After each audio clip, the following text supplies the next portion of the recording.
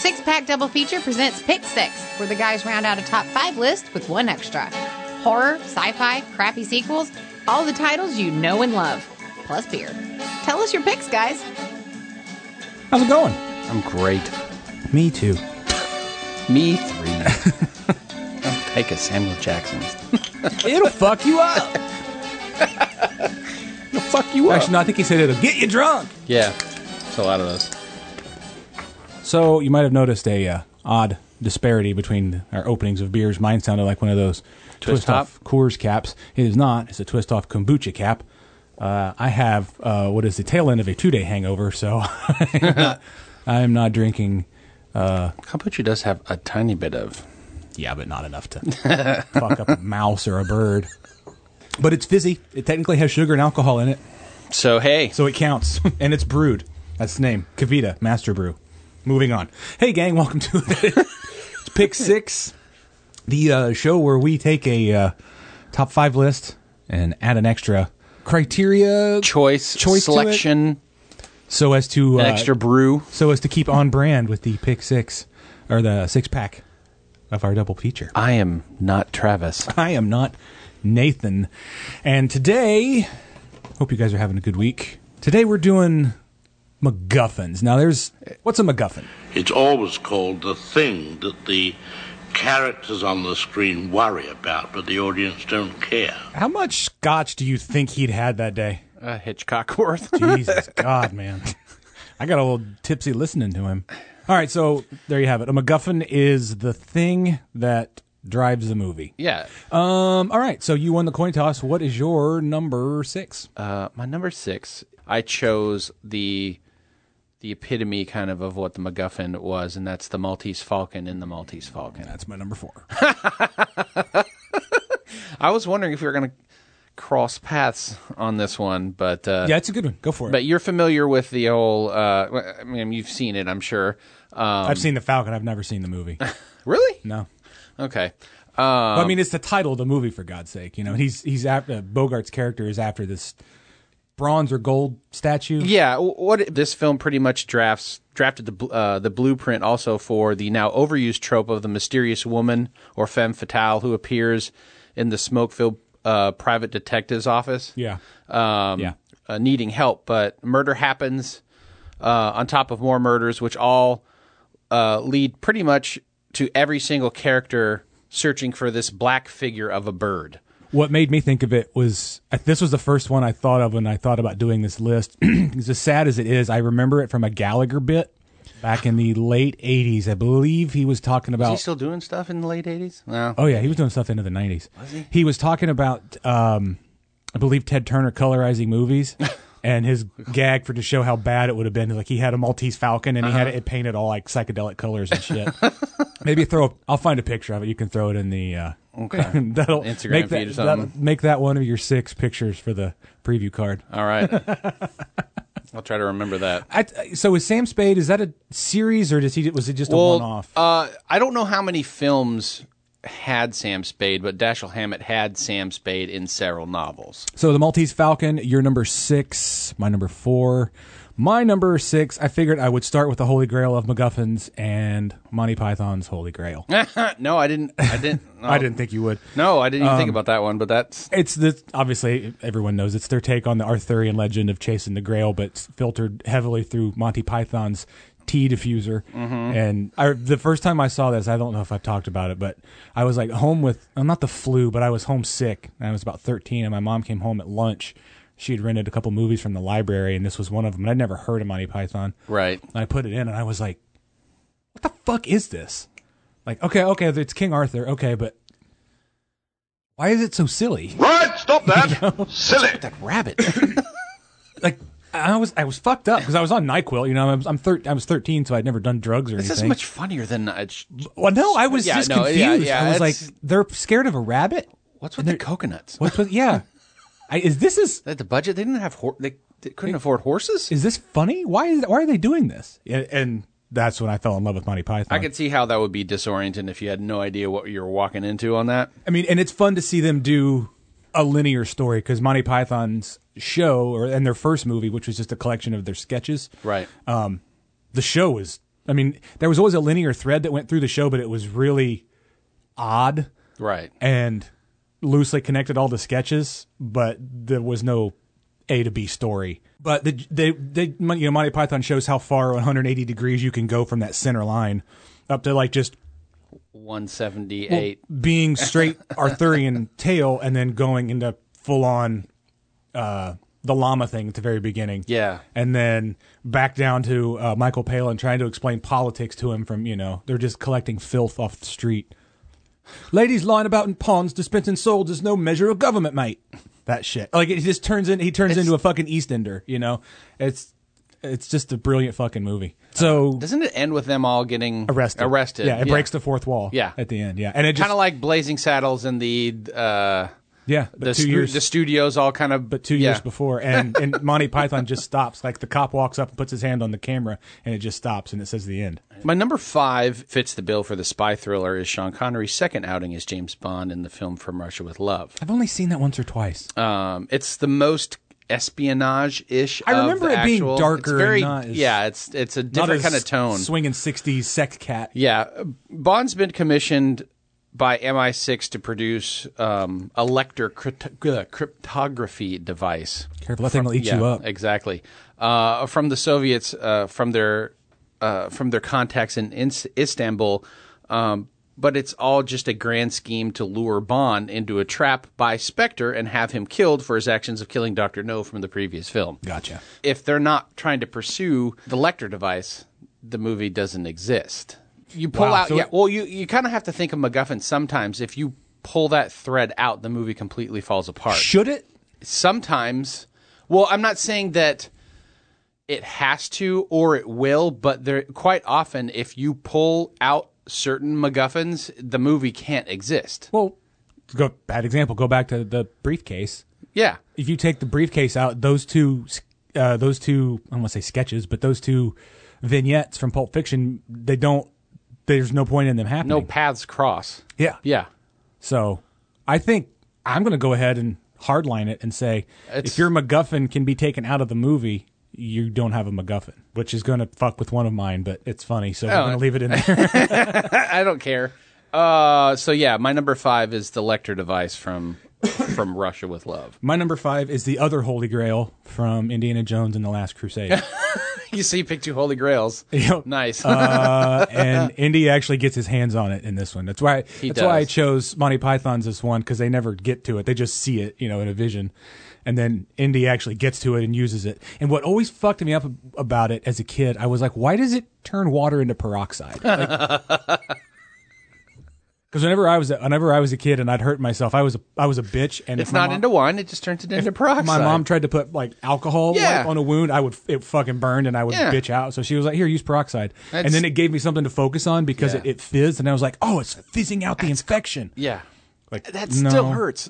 Yeah, and I remember that happening, and I was like, "Does it so?" Don't drink it. That's what happened to the old man. The Nazi. Peroxide rots your soul. Hydrogen peroxide just fizzes you in from the inside out. Yeah, it's like, well, what else was he going to do? Just like the wound was just going to disappear? I don't know. That's what I always fixated on. Yeah, yeah. Don't think about the fact that there's a knight that's been in there since like the 1100s. Yeah. Or whatever. You think you'd have all the pages of the Bible memorized by then? You'd think. Is there another book Anything else in here? Quran? Fuck, I'll read the Quran. Let's contrast and compare. Hey? So Indy and Henry's Holy Grail, that's my number 5. What's your number 4? Well, not as classic a film. The entire plot of The Hangover revolves around Phil, Stu, and Alan trying to figure out what happened to them on the previous night, but more importantly, trying to find their friend and groomed to be Doug, and last name MacGuffin. Is it really? No, it's not, but that would have been funny.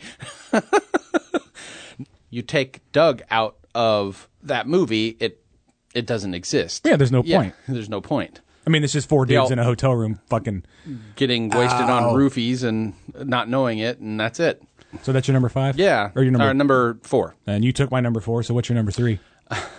I was scanning over my DVD and Blu-ray library, and then I came across one film that really portrayed the perfect example of hiding a MacGuffin right in plain sight. in Star Trek II, The Wrath of Khan, the Genesis device. When they set down on SETI Alpha 6 to investigate further, it takes Chekhov a little too long to put the pieces together when discovering the SS Botany Bay, and Khan takes over their ship and the Genesis device. You remove that Genesis device and you don't have that movie. They don't get to the planet. Right. It drives the plot. Khan wants to create his new world, and it also links Carol Marcus and Shatner.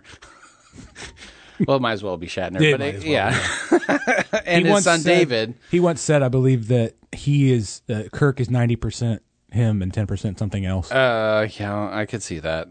But So you can say. But his Shatkirk. Yeah. And it also kind of propels the rest of that story arc, or what happens to those other two films. You don't have the Genesis device, you don't have the other two films either. Sure. Yeah. It's Not for that reason, yeah. But it's inconsequential. That's a good. I hadn't thought of that one. I did peruse some lists of like. Yeah, it's sometimes you kind of Yeah, have you to. have to. Like, oh, it's this. I always, like I said. Oh, and you always come across, of course, the briefcase. Yeah, It's yeah. one of them. But in my looking, I don't think I ever saw the Genesis device, so that's a good one. So yeah, that's my number 3. You picked, what's his name in the Fugitive? The Hangover? Doug. I like the idea of a person being. A MacGuffin. Yeah, so that's why I've chosen the Fugitive. That's why I said it a minute ago. the one-armed man. Oh, I never thought about But that. David Kimball is kind of a MacGuffin too, because Tommy Lee Jones is looking for him. Oh, Mr. Kimball has, yeah. But the one-armed man is more of a MacGuffin because you only really see him at the beginning. Does he exist? Yeah. Yeah. And then he catches him, right? Spoiler? Yes. Mm-hmm. It's been. Did he The ever? movie's like almost 30 years old. I know, but did he catch him in the show? Or not? I think so. Okay. I remember it being a big deal for Yeah. people that were my age then when it came out, because it was like their fucking one of their It was Lost the movie. You Yeah. know, if I remember my mom thinking like, is he gonna? It catch was probably him? like a 2-hour finale, I'm sure, too. Maybe. Wouldn't surprise me. Because it was, yeah. I mean, that show couldn't have had too much longevity. If he doesn't have anything to go on, who is he searching for? Yeah, why is he running? Yeah. yeah. So I thought that was a good one. So the one-armed man from the 1993, The Fugitive, that is my number 3. What's your number 2? While following around Marvin Acme along with his death does initially propel the story of Who Framed Roger Rabbit, but it's not until the fate of Toontown falls on locating Marvin Acme's will. Marvin Acme's will is the perfect example also of A noirish. really good and noirish, and it's a MacGuffin. Yeah. You know, Valiant as the drunk gumshoe working with Roger Rabbit really drives the rest of that story but only because they're trying to find that will. You take out the will, or if they already found the will, there's no... He's just found the rabbit. Yeah. God, that's such a good movie. It holds up in so many different ways. Yeah. So your number... My number 2 is Marvin Acme's will from Who Framed Roger Rabbit. My number 2 for like the third or fourth time is the shark from Jaws. It's the title of the goddamn movie. It's on the MacGuffin. artwork. Yeah. It's a little long. Can we shorten that down? Teeth. A little tighter. Yeah, it's sort of a generic, not really a cop out, but I mean, you don't have the shark. If the shark's not killing people and they're not searching for the shark, you kind of... Hooper doesn't show It up. drives all the main characters. It Yeah. scares the shit out of the town, and Scares the shit out of the mayor 40-year-olds. says, the beaches are open. And it's a lovely Just day. the shark being the MacGuffin is so rock solid that like literally the entire movie is based on it. Yeah. It doesn't revolve around it. It's fucking based on it. Which I guess is kind of 6 of one, half dozen of the other. Yeah, but- it's kind of hard to go, okay, well, is it or is it not really a MacGuffin? But in many ways, the way we've kind of defined it in some manner speaking, the shark is the MacGuffin. Yeah. Well, what else can you say? That's my number 2. What's your number 1? As we consumed way too many White Russians, but if Jackie Treehorn's thugs had actually broken into the correct Lebowski residence, and then the Chinaman, Asian American dude is the preferred nomenclature. Oh, excuse me. If the Asian American never would have pissed all over the dude's rug, which really tied the room together. But yeah, the rug, because that really ties the movie together. It doesn't just tie the room together. It is on the cover, the rug, on several of the DVD Yeah. releases anyway. I never would have thought about it before, but I'm like, no, that's the rug. You don't have him trying to get a new rug. You don't have that story. It doesn't bring the dude into the story. Sure. And the Coens are great at that. They do that with all of their movies.